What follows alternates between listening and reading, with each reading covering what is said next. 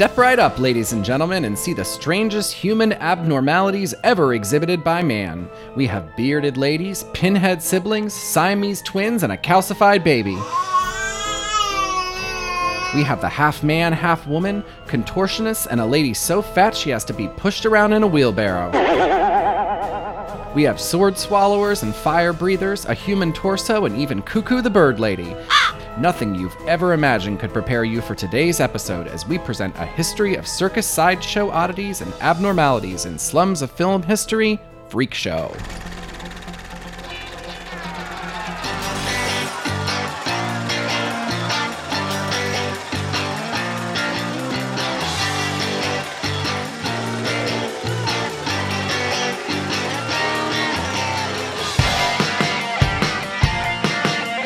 This is Slums of Film History, a lowbrow look into the high art of cinema.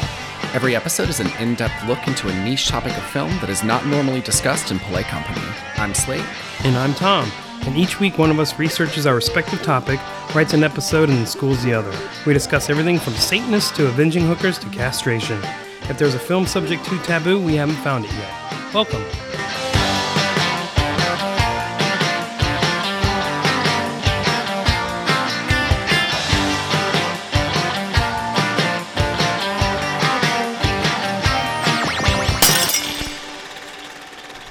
Hi, Tom. Hey, Slate. How are you? Oh, man, I'm great. How are you? I'm good, thanks. Well, I've been wanting to do today's episode for a long time because, I love circus freaks. Oh, I knew that, yeah. I always have. Since you were a wee lad. Since I was a wee kid. I don't really talk about it in the episode, but around the time that we became friends, the Jim Rose Sideshow Circus started to happen. I think it was something that started in Lollapalooza. Oh, okay, yeah. You remember what I'm talking about? Yeah, I know what you mean. They didn't really have any, real freaks. It was more I think a guy, swung weights from a hook in his dick. And then there was that the old dick hook guy. I love that one. Yeah, I'd take grandma to that one. The guy, the Enigma, that was tattooed with puzzle pieces all over his body. Yeah, okay. And remember that they did an episode of X-Files where Mulder and Scully go to the town in Florida. It's a fictional town in Florida, but it is an actual real town where circus sideshow people go to kind of retire. I forgot to find a murderer, but the murderer was actually, it was kind of like the basket case plot. The murderer was his conjoined twin that was getting away at night and killing people. Okay. So all of the stars in it were people from the Jim Rose Sideshow I didn't Circus. realize that. Yeah. So I think that was one of the reasons why I think I was obsessed with it when I was younger. And I don't really talk about it, but anyway, I thought I would bring that up because they were kind of like the second coming of the circus sideshows in the 90s. But all right, you want to get into the episode? Hell yes, do you have anything you want to talk about? No, I want to hear some freaks, man. I have to start by saying, please excuse me because I'm calling people freak shows today, and that's not right. That's wrong. But I'm doing it anyway, just mainly, for a laugh. That's fine, yeah. Also, I need to clarify that I'm only talking about freaks that perform in circus sideshows. Gotcha. So someone that has some abnormalities like dwarfism or conjoined twins or like a bearded lady, it's not enough to be in this episode. Sure. They must be part of a circus or some type of exploitative act. Gotcha. I'm also going to talk about the history, but let's start with talking about there's 3 different types of freak shows. Okay. The first is the acts that have people doing freakish things that they've learned along the way to shock people. So that's like sword swallowers, fire breathers, right.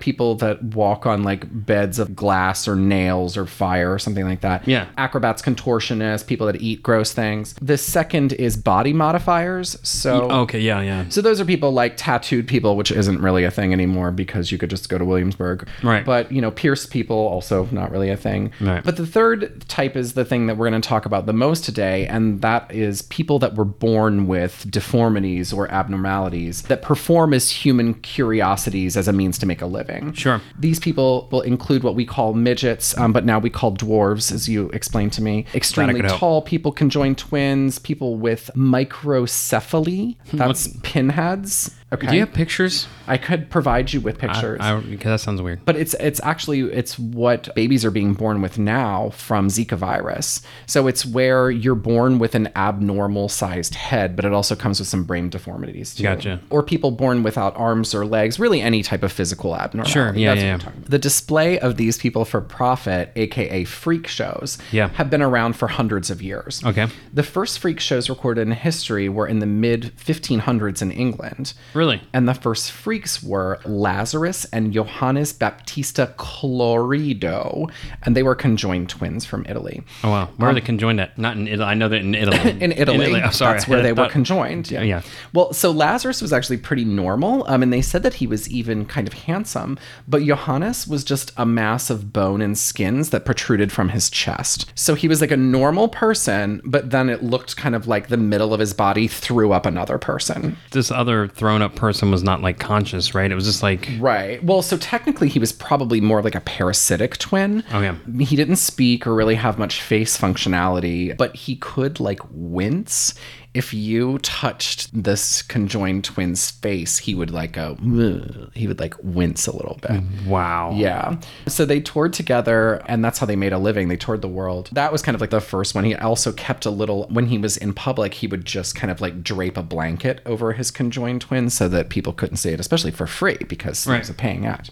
Also in the late 1600s, this guy, Matthias Buchinger, was born without feet or arms, but he became famous for his traveling magic shows, penmanship, he didn't have hands, and ability to play numerous musical instruments. That's amazing. Yeah, but it wasn't until P.T. Barnum came around that the circus sideshow would reach kind of mainstream status. Sure, yeah. P.T. Barnum created the first American Oddities Museum that focused on weird things that he would buy, in addition to acts that he would then often tour and, you know, take around the world.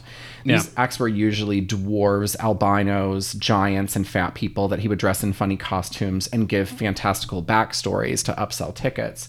In 1870, he established a traveling circus, which would prove to be the format of what most TV shows and film, things like American Horror Story, Carnival, the book and movie Water for Elephants, use as kind of like the format of the freak show. Typically, there would be a tent show featuring like exotic animals, acrobats, jugglers, clowns, and such, what we know is to be the circus show. Yeah. But then there were also smaller tents that featured games and smaller shows and curiosities. Sometimes it could be like dancing women, you know, for just like adults only, like naked ladies. Sure. Or fake creatures like the Fiji mermaid. That was a monkey head that was grafted on a fish tail. And they were like, it's a mermaid. Or like a fetus in a jar of formaldehyde. And it's kind of like these tents on the side of the main attractions had freaks that people could pay additional money to see. So hence sideshows. Main act, freaks were in the side. A few of the most famous freaks were Zip the Pinhead, and he was an African-American man who had a large face but very small pointed head, often billed as the missing link between humans and monkeys. Wow. Schlitzie was also a pinhead that didn't mature past 3 years old, that performed for most of his life, sometimes billed as a man, sometimes billed as a woman. And then Chang and Eng were conjoined twins from Thailand that eventually married sisters and had 21 children between them. And of course, Joseph Merrick, the Elephant Man. Yeah, Joe Merrick. We're going to talk about all of this in a bit. Okay. So freaks were, needless to say, not a popular topic in early film history. I imagine. But there were a few films in the late 20s and early 30s that managed to sneak in before the Hays Code would be enforced in 1933. Yep.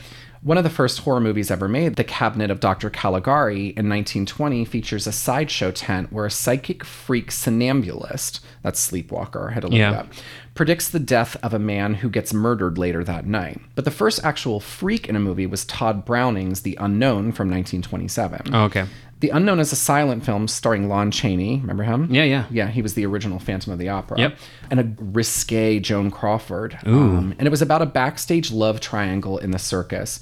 The plot's kind of complicated, but simplified. Lon Chaney is an armless wonder who does everything with his feet, including throwing knives at Joan Crawford as part of his act. You know, or like a knife thrower. Yeah. Did you see this movie? Yeah. How did they make him look armless? Well, so I'm glad you asked. So since Lon Chaney has arms, he trained with a guy that didn't have arms, and then used him also as his double in the film. So his name is Paul Dismuke. So Paul Dismuke was a circus performer. But kind of what they did was, okay, so Lon Chaney is like sitting here and he's like, oh, I don't have any arms. I'm wearing a shirt that's covering my arms. Yeah. And then he would be like sitting. He was actually standing like in a box. And then Paul Dismuke's legs were sticking out of the box. And then his legs would throw the swords and do all of the stuff. Oh, huh. So it was kind of two people playing the role as one. Interesting. Yeah, it's kind of cool. Yeah. There was also a film called The Sideshow from 1928, which I couldn't find anywhere. It centers around a circus that is being attacked by a competitive circus and a dwarf who's in love with a regular-sized woman who doesn't love him back. back. The cast includes a variety of different freaks, but it also includes Paul Dismuke from The Unknown. I'm moving on, but one really interesting thing that I found out about the movie The Unknown, so they thought that it was lost, forever. Yeah. But they actually found it in France, and it was labeled along with all of these other film cans unknown. So that's why they couldn't find it, because the title of it was actually The Unknown. It was titled correctly, but it was placed with all the other movies that were just said. Film was. Right, Wish we knew what the name of this movie. Right. Oh shit! Yeah. Only we knew. Unknown. And then came the movie Freaks. We didn't lie to you folks. We told you we had living, breathing monstrosities. You laughed at them, shuddered at them. They did not ask to be brought into the world, but into the world they came. Their code is a law unto themselves. Offend one, and you offend them all. Oh, yeah. Todd Browning's 1932 horror film Freaks is not only one of the most notorious films ever made, it's also probably the most exploitative. Did I say that right? Exploitative? Exploitation-oriented portrayals of the circus sideshow life in film. That's correct. So you've seen Freaks? Yeah. Yeah, it's one of my favorites. It's great. So here's a little bit of a background, which I actually didn't know. Todd Browning was actually circus people. He ran away to join the circus when he was 16 and spent most of his young life amongst circus folk. He then moved to vaudeville and finally to film, so he seemed like kind of the perfect person to bring the private life of the sideshows to the screen. Sure. He directed the original Dracula with Bela Lugosi, which was like, not only a huge hit with critics, but made a fortune and became one of the most famous horror movies ever made. MGM was looking for something even scarier, even more shocking than Dracula. So they selected Browning to make Freaks based on the circus background. And then there was this short story it was based off called Spurs. And of course, he had already made The Unknown. So he'd already made a film that was kind of like circus oriented. Yeah. So brief plot summary on Freaks. Okay. At a traveling circus sideshow, a small dwarf man named Hans falls in love with a normal-sized woman acrobat. Cleopatra is her name. She's in love with a strong man, Hercules, and together they plot for her to marry Hans. He's got a lot of money, and so they're going to slowly poison him, and then once they're married, he'll die, and then they'll get all of his money. Gotcha. All goes well until the other sideshow performers learn of the plot, and then they seek their revenge on the two. What ends up happening to Cleopatra at the end is perhaps one of the most unsettling scenes in film history, and part of the reason why the movie claimed to have been banned in 43 countries, including the UK, where it was actually banned for 30 years. Oh. So Freaks went into test screenings, and it was a disaster from the start. I wonder why. One woman tried to sue the film for giving her a miscarriage. The studios... Holy shit. Yeah. Sorry, that's fucked up. The studios scrambled to try to fix their investment. They cut almost 30 minutes out of it. Okay. And then they tacked on a new, happier ending to try to appease unhappy and shocked theater goers. It completely didn't work. It wasn't just the ending that upset so many people, and we'll talk about the ending in a second. Okay, yeah. But Freaks used real sideshow performers, and it was really shocking to theater goers. Yeah. Among the freaks were the human torso. So that was a man with no arms or legs that moved around by wiggling like a worm. A few different pinheads that could barely communicate. Yeah. An unfortunate looking blind woman that was dressed to emulate a large bird. All of these people were actually sideshow performers, but she was Cuckoo the Bird Lady. Johnny Eck, a handsome man that was missing pretty much everything from the waist down and walked on his hands. And then the Hilton sisters, those were two conjoined twin sisters. So these were oddities that were usually only seen in the back tents of the circus, and certainly weren't highbrow theater-going movie fare that people were used to seeing. They didn't come off as interesting human interest stories. They were sad, and they also portrayed them as being dangerous, and people were very upset by it. I bet. It's fucked up. The deleted scenes are likely lost forever, but if the original script on the internet is correct, which it appears to be, the scenes that were cut from the bulk of the film were to soften the non-freak characters a little bit. Okay. So there's a lot of debate about the original intent of Freaks, but it's pretty clear that it's supposed to show the freaks as normal and the normal as ruthless, conniving monsters. Gotcha. But the revenge scene at the end, where the freaks all descended upon Hercules and Cleo, was also heavily censored. Okay. So we do see Cleo at the end. Do you remember what they turned her into? One of us.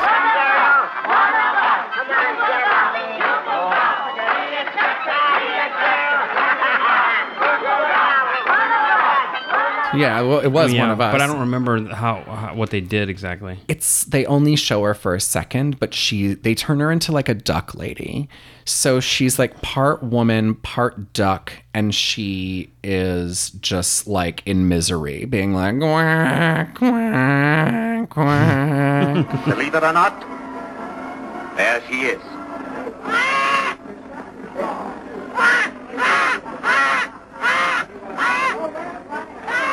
And we never see Hercules again. But what the script says is what happened was next to her, he was performing, but he was singing soprano. So they had castrated him. Oh, wow. Yeah. So I don't remember the duck. Did they just put a costume on her, or what did they do to her? It was, I remember the first time I saw it, I went, oh God, oh dear. But what was it? What did they do? They transformed her, with early special effects to try to look like a duck lady. Okay, so I pulled a clip for you. You ready? That's her. Jesus. Yeah. What the fuck? Mm-hmm. Okay, so She was a duck lady. Yeah, she was. She was quite feathery, duck-esque. Mm-hmm. That was fucking freaky. Yeah. Freaky.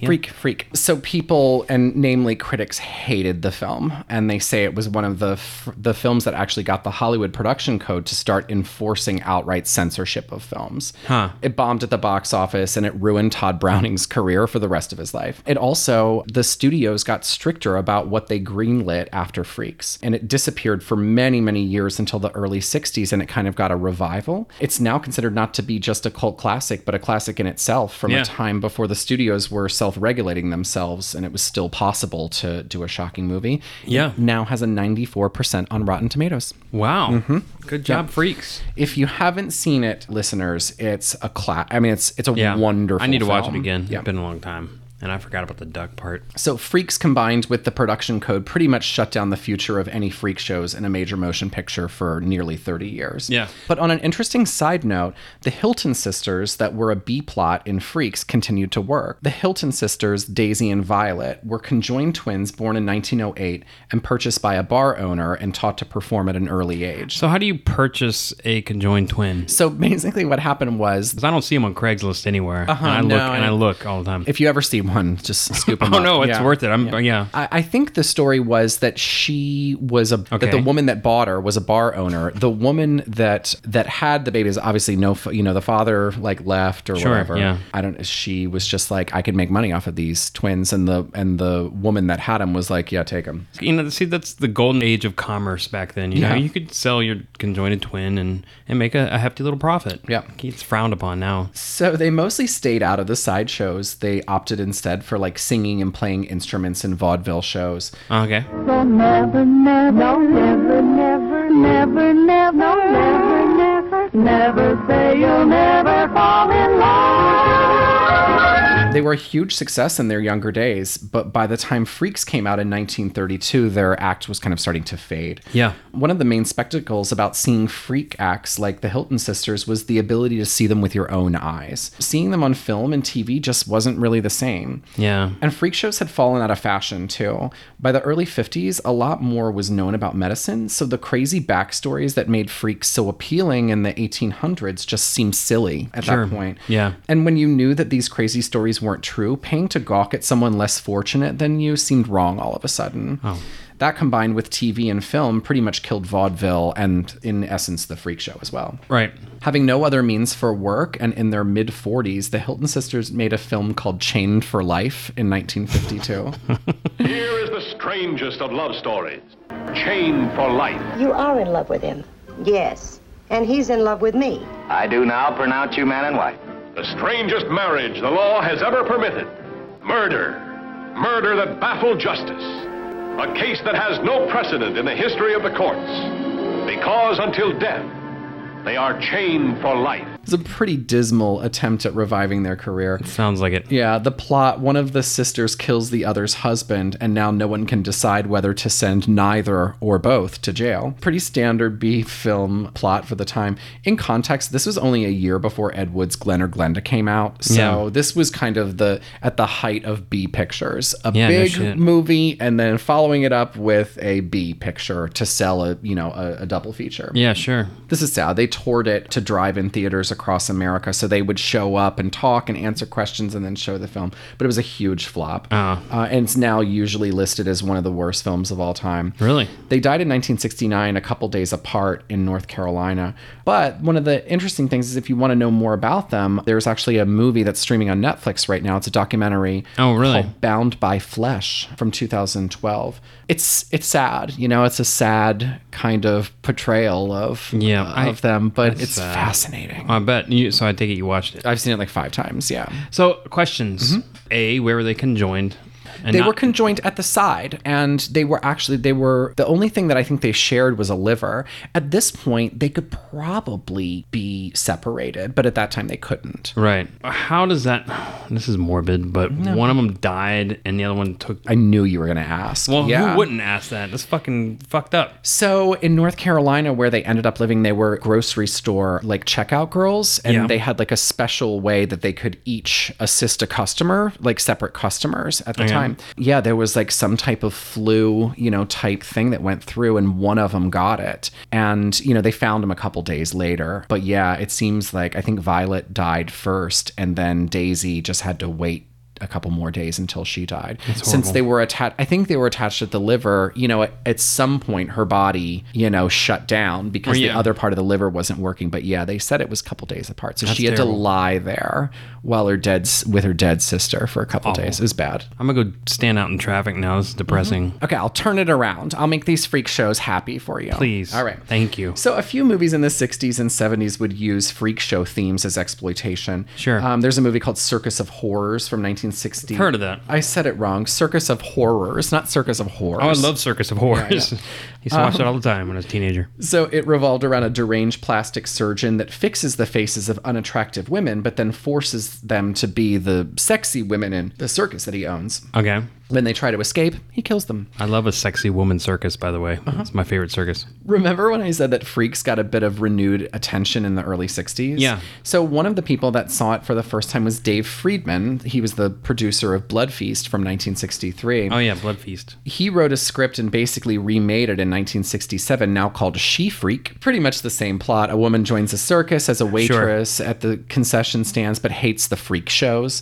They eventually come for her, and they turn her into a pretty revolting freak at the end. It doesn't really have the same sting as the original, but for a shitty low-budget remake, it's a pretty fun watch. Nice. And then, of course, there's John Waters' Multiple Maniacs from 1970, his second film after Mondo Trasho. Multiple Maniacs has Divine running the Cavalcade of Perversions, where she leads spectators in to see the puke eater. That's someone that pukes, then picks it up, and then eats it, and then pukes it back out, and then picks it up and eats it. Is that shown in the movie? I mean, it's not real, you know. I know, but still. Actual queers, that's in quotation marks, and mental patients. The show is free, but once they're inside, she robs them at gunpoint. I have a question. Was there like some sort of controversy over false queers? Like they were like, those aren't real, and they wanted their money back at the circus? I don't think so. I think, she just said actual queers. Okay, sure. There's a level of authenticity. No, in the sure. circus. Well, I think also like at that time, queers was like, you remember if you watch movies and they'll be like, he's queer. And it was also like a little weird. It just meant odd. I think that by Divine saying actual queer, that's she a queer was saying, occurrence. Right. It was like, not like a queer occurrence, but it was like a guy kissing another guy, you know, like a real queer. Come on. You'll see two actual queers kissing each other like lovers on the lips. These are actual queers.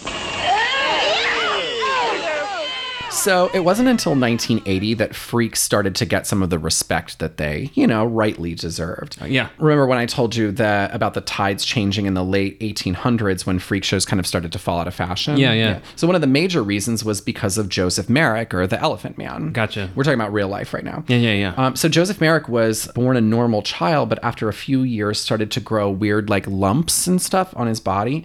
He eventually allegedly agreed to exhibit himself at sideshows in London to make a living for himself. It was very hard for him to do really anything else. He was a glove salesman. He tried to work at a factory, but he just was he had a lot of problems. Right. No, I know. He was eventually taken into a hospital where he lived and then became a part of elite London society until his death in 1890. The story of the Elephant Man has fascinated people since his discovery. Yeah. He was frequently front page news in the late 1800s and had a lot of really high profile friends.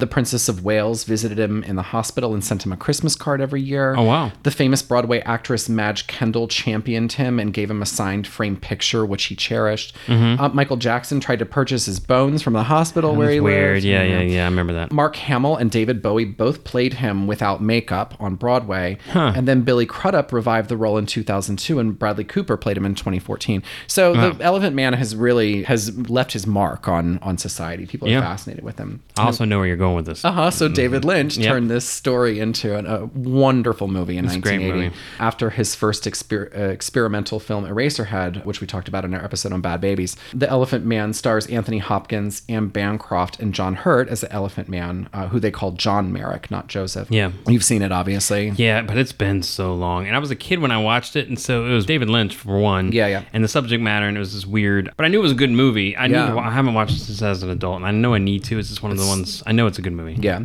Well, it's wonderful. It's one of my favorites of all time. One of the great things was that it's a David Lynch movie, but it really shows him as not just being a nutbag. You know, he can actually direct a really straightforward and beautiful film. He actually fought a lot of fights and won most of them. The movie was shot in black and white, which I remember that. he really wanted to do, and obviously studios hate that. Also kind of has this kind of like dream-like, it's very Eraserhead style opening and closing of the movie, where it kind of shows John Merrick's mother kind of being attacked by an elephant, which was the story of how he got to be the way. But otherwise, it's pretty straightforward. Yeah. The rough plot: the Elephant Man is on display at a sideshow in London where a doctor, that's Anthony Hopkins, sees him. Yeah. He pays the guy that is showing him to examine him and also to show the hospital staff. And that's kind of one of the most classic scenes of the movie. You remember he's standing behind, we never see him as the audience. Right. We only see him behind a curtain. They kind of remove the curtain so that everyone in the audience can see, but we as the film goer can't see it. It's a classic scene. He eventually comes to live at the hospital where Anthony Hopkins realizes that he's an actual normally functioned man. He's even kind of smart, very polite.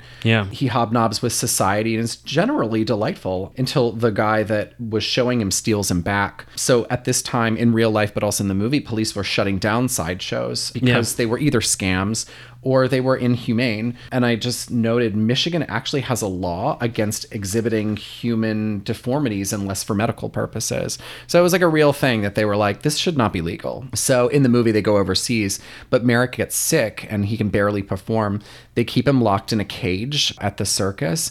And the other is actually a really nice scene. A lot of the other freaks from the circus go and help him break out of the cage. Oh, I forgot all about that. Yeah, so it's a kind of a lovely scene where all of these, freaks kind of band Were they together. played with by people with real deformities and stuff? Yeah, I mean, it's usually in these cases, it's dwarves, very small people, very, very tall people, and then kind of like a bearded lady, which probably wasn't real, it was probably somebody with a bearded lady or with a beard glued on. But anyway, he does end up making it back to London. He's all covered in kind of like a mask, like a tarp mask with like an eye hole. Oh, yeah. And they unmask him at the train station because he causes a stir, and they all gather around him. They're kind of treating him like an animal, they're backing him into a corner, and that's where he yells out, I am not an animal!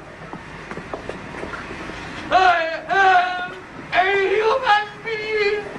And he ends up getting back to the hospital where he spends the rest of his life until he dies in his sleep at 27. So that's kind of like the plot of the movie. So The Elephant Man ended up being a huge hit and is one of David Lynch's best reviewed films to date. It was nominated for 8 Oscars. It didn't win any, but including Best Picture, Best Director, and Best Actor for John Hurt. It did manage to pick up Best Picture and Best Actor at the BAFTAs, though. But for the purposes of this episode, it was really one of the first and only films about freaks that was done in kind of a sympathetic, non-exploitation way. Sure. Freak shows were, of course, meant to make money, so even if the freak on display was relatively normal in all ways except one, that didn't really make for a great show. It was better if the audience thought that they spoke exotic or made up languages, ate raw meat, or had the brain of a child. And to be honest, most of the other films in this episode are more like exploitation films because films are kind of similar to sideshows. You pay to see something different and unique and exciting, which is kind of great because I'm up to the 80s and there were some pretty great freak show movies in the 80s. Also out in 1980, but very different from The Elephant Man, was the movie called Carney. I remember Carney. Do you remember who was in it? No. It was a young Jodie Foster, Gary Busey as a heckling clown in a dunk tank, and Robbie Robertson as the guy that makes deals with town officials to keep the circus open. Okay, yeah. I watched it. Pretty bad, huh? Well, to be honest, it's almost like more like a documentary type of thing. Oh, really? Like, it's sympathetic to carnies and freaks alike. But it's kind of like a watered down version. It's kind of like a melodrama at the circus, and it kind of makes the circus look a little boring. Wow. Like, the circus has one job, which is to be really exciting, and this movie was like,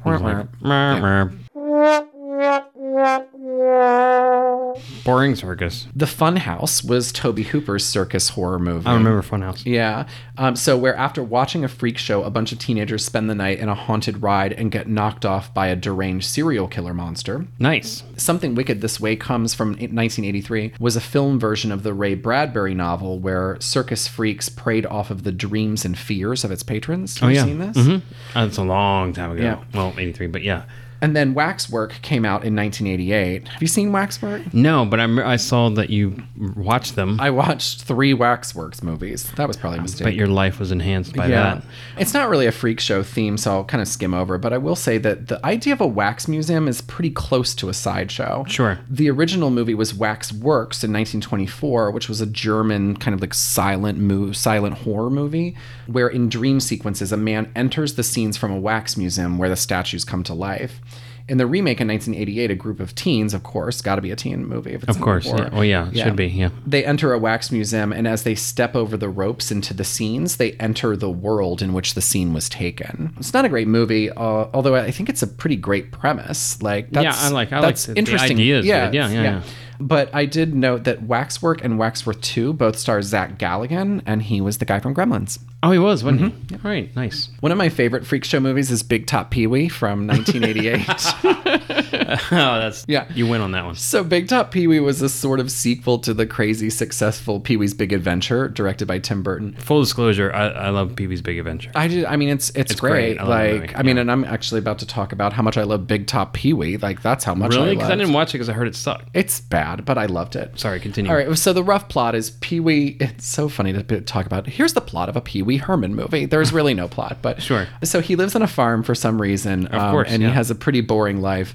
All of a sudden, a huge storm comes through town and it blows a circus onto Pee-wee's farm. So like the circus shows up on his farm? He goes into a storm shelter and is like, oh my God. That's my impression of Pee-wee Herman. That's not very accurate. Good. Well not done. Very good. Yeah. And then when he's Dead like, on. okay, now I'm going to like come out and like look, the storm's over. And there's destruction of the storm. And there's it's a like circus there. Yeah. Wow. It's sort of like Wizard of Oz in reverse. Kind of. Okay, Yeah. Kind gotcha. of. So it has everything a circus has. It has acrobats, clowns. It has Duke the dog face boy, which is played by Benicio del Toro. A fat lady, a bearded lady, a hermaphrodite, a contortionist, conjoined twins, and a mermaid that lives in a tank. Wow. The provincial townspeople reject the circus freaks, but Pee-wee loves them and lets them put on a show on his property, inspiring them to create an American farmed themed circus show. Oh, that's nice. Ladies and gentlemen, the Cabrini Circus proudly presents Pee-wee Herman. Doesn't look like he's found his niche yet. Big Top Pee-wee. Big Top Pee-wee wasn't nearly as successful or good as Pee-wee's Big Adventure, but it's one of my favorites of all the freak show movies I talk about today simply because it has so many like stupid, different, hilarious freaks. But of all of them, my favorite was Susan Tyrrell in the role of Midge Montana, who's the ringmaster, who's Chris Christopherson's tiny wife. I say tiny because she's like 6 inches tall. And I just found that to be the funniest thing I had ever seen. It was like, and here's my little wife. And she's like, hi, I'm the little wife. She was 6 inches tall.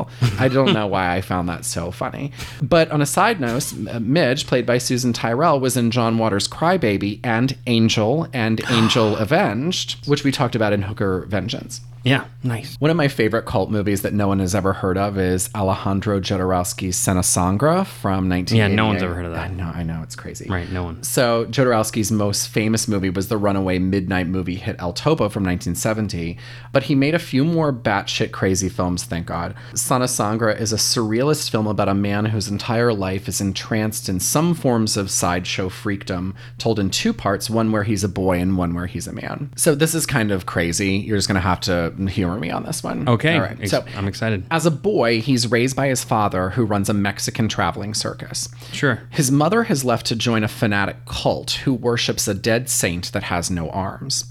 Once their temple is torn down, the mother returns to the circus where she finds that her husband has been cheating on her with the contortionist tattoo lady. Mm-hmm. She naturally throws acid on his genitals, causing him to cut off both of her arms, kind of like the saint that she worships. Okay. So now we're in present day. The boy is grown up and must be his mother's arms. She stands and tells stories and sings while he stands behind her and gestures at her vaudeville type show. So like he is her arms. Okay. So she performs and she's like, I'm singing a song, and he's painted his nails, whatever, and he's the arms and doing the, thing. Right. So Sana Sangra just, meanwhile, is not for the faint of heart. It was originally given an NC-17 rating on release in America and has some really genuinely shocking and unorthodox moments. I know what scene you're going to talk about. Oh, great. So there's an elephant funeral procession. Mm-hmm. A father ties his 8-year-old son up and gives him a huge chest tattoo of an eagle. A group of men with Down syndrome are given cocaine and then disappear with a very large prostitute. A man rips off his own ear and tries to make a deaf girl eat it. And then, spoiler alert, tattoo contortionist woman gets murdered in the bloodiest stab scene you've ever seen in your entire life. It's awful. It's so fucking terrible. Oh, I love it. And I'm not going to watch it. Yeah, I love that movie. I know. Jodorowsky's circus covers a pretty wide variety of freak show moments, from mimes and clowns to a dwarf. This is a common character in his films. Dwarves are usually kind of sidekicks to main characters. Do you remember in El Topo, which we talked about a little bit? I think I'm getting this right. There is a kind of dwarf character that has no arms, and then there's also a dwarf character that has no legs, and together they do things together. Faintly? Jeez, man. I would have talked about it, but of course it doesn't meet the criteria of being a performing sideshow, so I'll talk about that later. There's even a man and female drag, or possibly a transgender person that is a lucha libre. It would probably be an exploitation film, but every person in a Jodorowsky film is a freak show, so you can't really fault him for that. No, fair enough. The 90s saw a few interesting freak show movies, like the 6th sequel to The Howling in The Howling 6, The Freaks from 1991. This one was straight to video and had a werewolf, vampire, and circus freak show plot. Wow, they just went for it, didn't they? They really did. In 1992, the sequel to Michael Keaton's Batman, Batman Returns, had the Penguin, Danny DeVito, a child born with, presumably, we never see the child, but large beak nose and fins for hands that his parents get rid of. Yeah. Fun fact, the father of that child was played by Paul Rubens, who's Pee Wee Herman. Yeah. All right. Little trivia there. So the Penguin is actually a pretty great character in the Batman series because he was a true freak. Yeah. He didn't acquire any special powers like Catwoman or Spider-Man or the Hulk. He was born with some deformities. So his parents abandoned him, and then he was raised by penguins in Gotham's Arctic world. It's only later that we find out that he was part of a traveling freak show circus called the Red Triangle Circus Group, where apparently some children went missing over the years. You remember this? No, I do not. Batman Returns is actually a pretty great movie. I just watched it recently. Good. One of my coworkers brought it to me. I like it better than the first one, actually, of that series, those two. Well, I think one of the reasons why is because it was also directed by Tim Burton, which usually the director of an original rarely does the sequel. True. And it had a lot of circus elements to it. You remember that Tim Burton before this had done Beetlejuice, which wasn't a circus sideshow movie, but Beetlejuice had all of the circus, kind of... It was it was that kind of vibe to it. Yeah, and he was like a show, he was like like a showman. And it had a lot of freaky, spiritual, so it was kind of like a freak show of the afterworld. Exactly, yeah. Afterlife, so it made sense that Tim Burton kind of brought this world into Batman, and we're going to talk about Tim Burton again. So I'd never even heard of this movie called Freaked in 1993. Oh, I've heard of it, but I've never seen it. It's super, super weird. So it stars Randy Quaid and Alex Winter. That's Bill from Bill and Ted. Yeah. Mm-hmm. Brooke Shields is a daytime TV talk show host, and Mr. T's in it. It's kind of like a MTV meets Liquid Television meets the movie Dead Alive. Oh, wow. It's really bizarre. So the rough plot, no clue. I tried to write the plot and I was just like, I don't know. But it ends up kind of being like a famous teenage heartthrob and some other characters he meets along the way go to a freak show where they eventually end up as freaks as well. It has all kinds of amazing freaks, including Mr. T as a bearded lady. It's got a pinhead, Bobcat Goldthwait. I might have seen this movie. You might have. It's so bizarre. And then shut it out of my head. Yeah. Bobcat Goldthwait plays Sockhead, which is a sock puppeted head. I know I didn't describe that weird because I don't know how I didn't know how to write what it was. He was a human being that where his head was a hand that had a sock puppet over top of it. And then at some point someone pulls the sock off of it and his head is just a hand. Oh. Sure. It also has a human worm and an uncredited role for Keanu Reeves as Ortiz the dog boy. I got no comment. You're for like, that. I've got nothing to say to that. In addition, there is an actual dwarf that is Mihaly Michu Mizaros, who actually was the human in the Alf suit in Alf. Oh, good to know. But he was also in Waxworks and Big Top Pee-wee. Oh, wow. So he was a working small person. Oh, good. There's a really low-budget horror movie that I could only find with Spanish dubbing called Sideshow from 2000, where terror is the main attraction. It looks to be pretty standard teenagers go to a freak show and get picked off type of flick, but I thought I'd put it in there. I didn't watch it. Okay.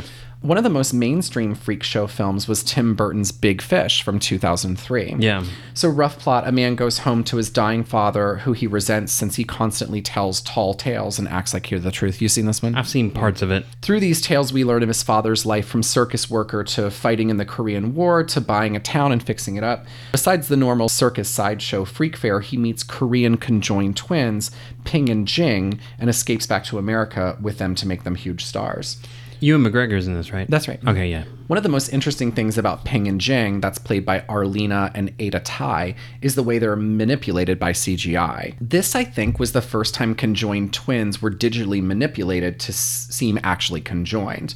In this case, they had a normal body from the waist down, but then they had two separate upper trunks and two separate heads. Whereas in the past, conjoined twins were usually played by like two people that they like duct taped together and then just like sewed their outfits together. Sure. Have you seen American Horror Story Freak Show? No, I've never watched any of that show. Okay. Well, the same was kind of applied to Sarah Paulson's character. She has a normal body, but two heads completely created in CGI. Okay. So like instead of like having like her having the entire thing as a CGI thing where it looks like they have two heads as opposed to let's duct tape two women together. And tuck their arms in so they have the, Exactly. Gotcha, yeah. This seems totally normal now, but at the time I remember being really impressed, in 2003 that they had paid the money for the CGI to make this look like real conjoined twins. Big Fish is a decent movie. I watched it again for this. It's very sentimental and probably a bit too sentimental. Yeah. It was, I agree. Yeah. It's not a prime Burton movie. No, it's got all the pieces. It's just like the story's a bit, meh. So that brings us up to the 2000s. Most of the movies from the 2000s are pretty low budget and bad.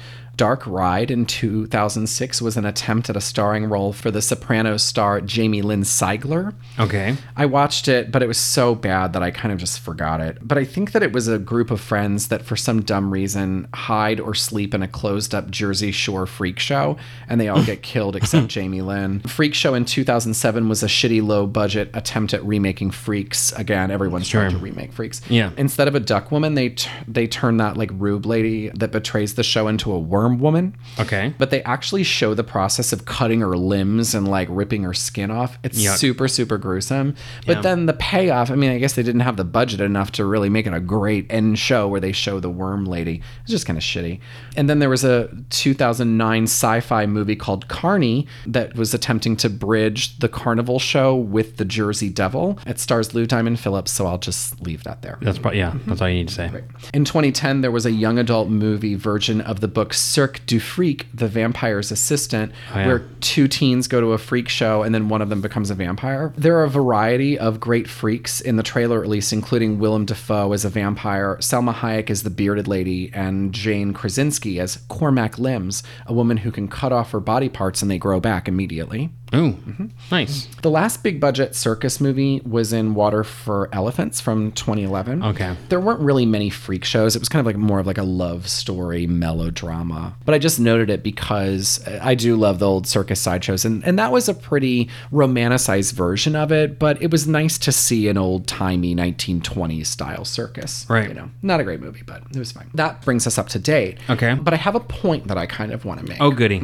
So freak shows went out of style a long time ago for a few different reasons. One, we learned more about medical conditions as medicine matured, so these rare and unheard of kind of, medical oddities no longer seemed so rare and unheard of because medicine was like, no, here's what it is. Two, modern medicine also made it more uncommon to give birth to a deformed child, at least in first world countries. Yeah. And then three, people, specifically Joseph Merrick, the Elephant Man, showed the world that just because you could have some problems on the outside didn't mean that you were also an imbecile. Modern society liked that story better, as it turned out. Yeah. But now that natural-born freaks or even diseases that a child might acquire early in life have all been eradicated, freak shows have only made a very small emergence back into culture. I'm going to say that's not just because we're better educated, because not all of us are, but the fact is circuses have fallen out of fashion because our idea of live entertainment has changed. Namely, once we stopped looking at odd humans, we looked at animals doing odd things. So animals like elephants, lions, jumping through fire hoops at the circus, or whales doing flips and humans riding on dolphins at SeaWorld, that is now seen as like cruelty to animals. Yeah. In fact, the most popular circus in the world isn't Ringling Brothers, it's Cirque du Soleil, right. A French mime circus with no animals. The only, stars of it are talented acrobats who we don't have to feel bad for. Oh, no. So sure, freak shows are a part of our past that we should probably be pretty embarrassed about, even though I'm not really, because I'm obsessed with them. Yep. But we haven't only evolved to have a lot less risk of having someone born with a physical deformity. We've also evolved more to have empathy to handle it better when it does happen. So especially in cases of like thalidomide and now the Zika virus. Like, sure. we're better at handling a problem than being like, quick, put them on display and everybody point at them, Right. So that's it. That's freak shows in film. I do have just a couple of honorable mentions. Okay. So the first one is, Fellini's La Strada in 1954 was a circus movie that won Best Foreign Film at the Oscars.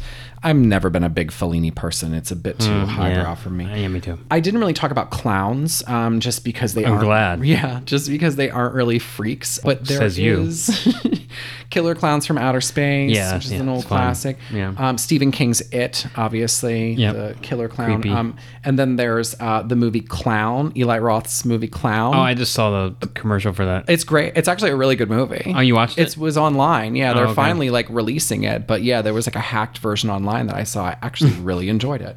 Again, not freak movies, but I thought I can't talk about circus and not talk about murdering clowns. Fair enough. And then there was also this movie called The Last Circus, which was a documentary, and it was a Spanish film about a family circus, along with sideshows traveling through Mexico that's still trying to like make the circus thing happen. Of course, it's very sad because Right. it's over, and they're still trying to keep this family tradition alive. But anyway, just a couple of honorable mentions. So what do you think? What did I miss? Well, I don't think you missed anything. Well, maybe, but I don't agree 100% that we've evolved beyond freak shows. And I think it's because they've just transferred to a different medium and we look at different people as freaks now. Now, for instance, we still point at people and not mock at them, except now they have their own TV show and it's like there's Honey Boo Boo, which is a fucking freak show. But they have other shows like My 400-Pound Life where there's like a morbidly obese people that are bedridden. And it's morbid curiosity that you watch these things. Right, It's or a like modern Hoarders, freak show. Where it's like Hoarders, these people have serious problems. And so you're not watching them for anything other than it's a modern freak show, in my opinion. Right. And I think super interesting. Yeah, I think the same draw that the old school freak shows have, it's the same draw that these shows have today. That's my opinion. But I mean, there's a lot of similarities there. Sure, it's not natural born deformities, but it's like cultural deformities you can look at or disorders. Yeah. No, you're right. I mean, we're always going to look at other humans and be fascinated by them. Right. It's just gone a little bit less from physical abnormalities Sure.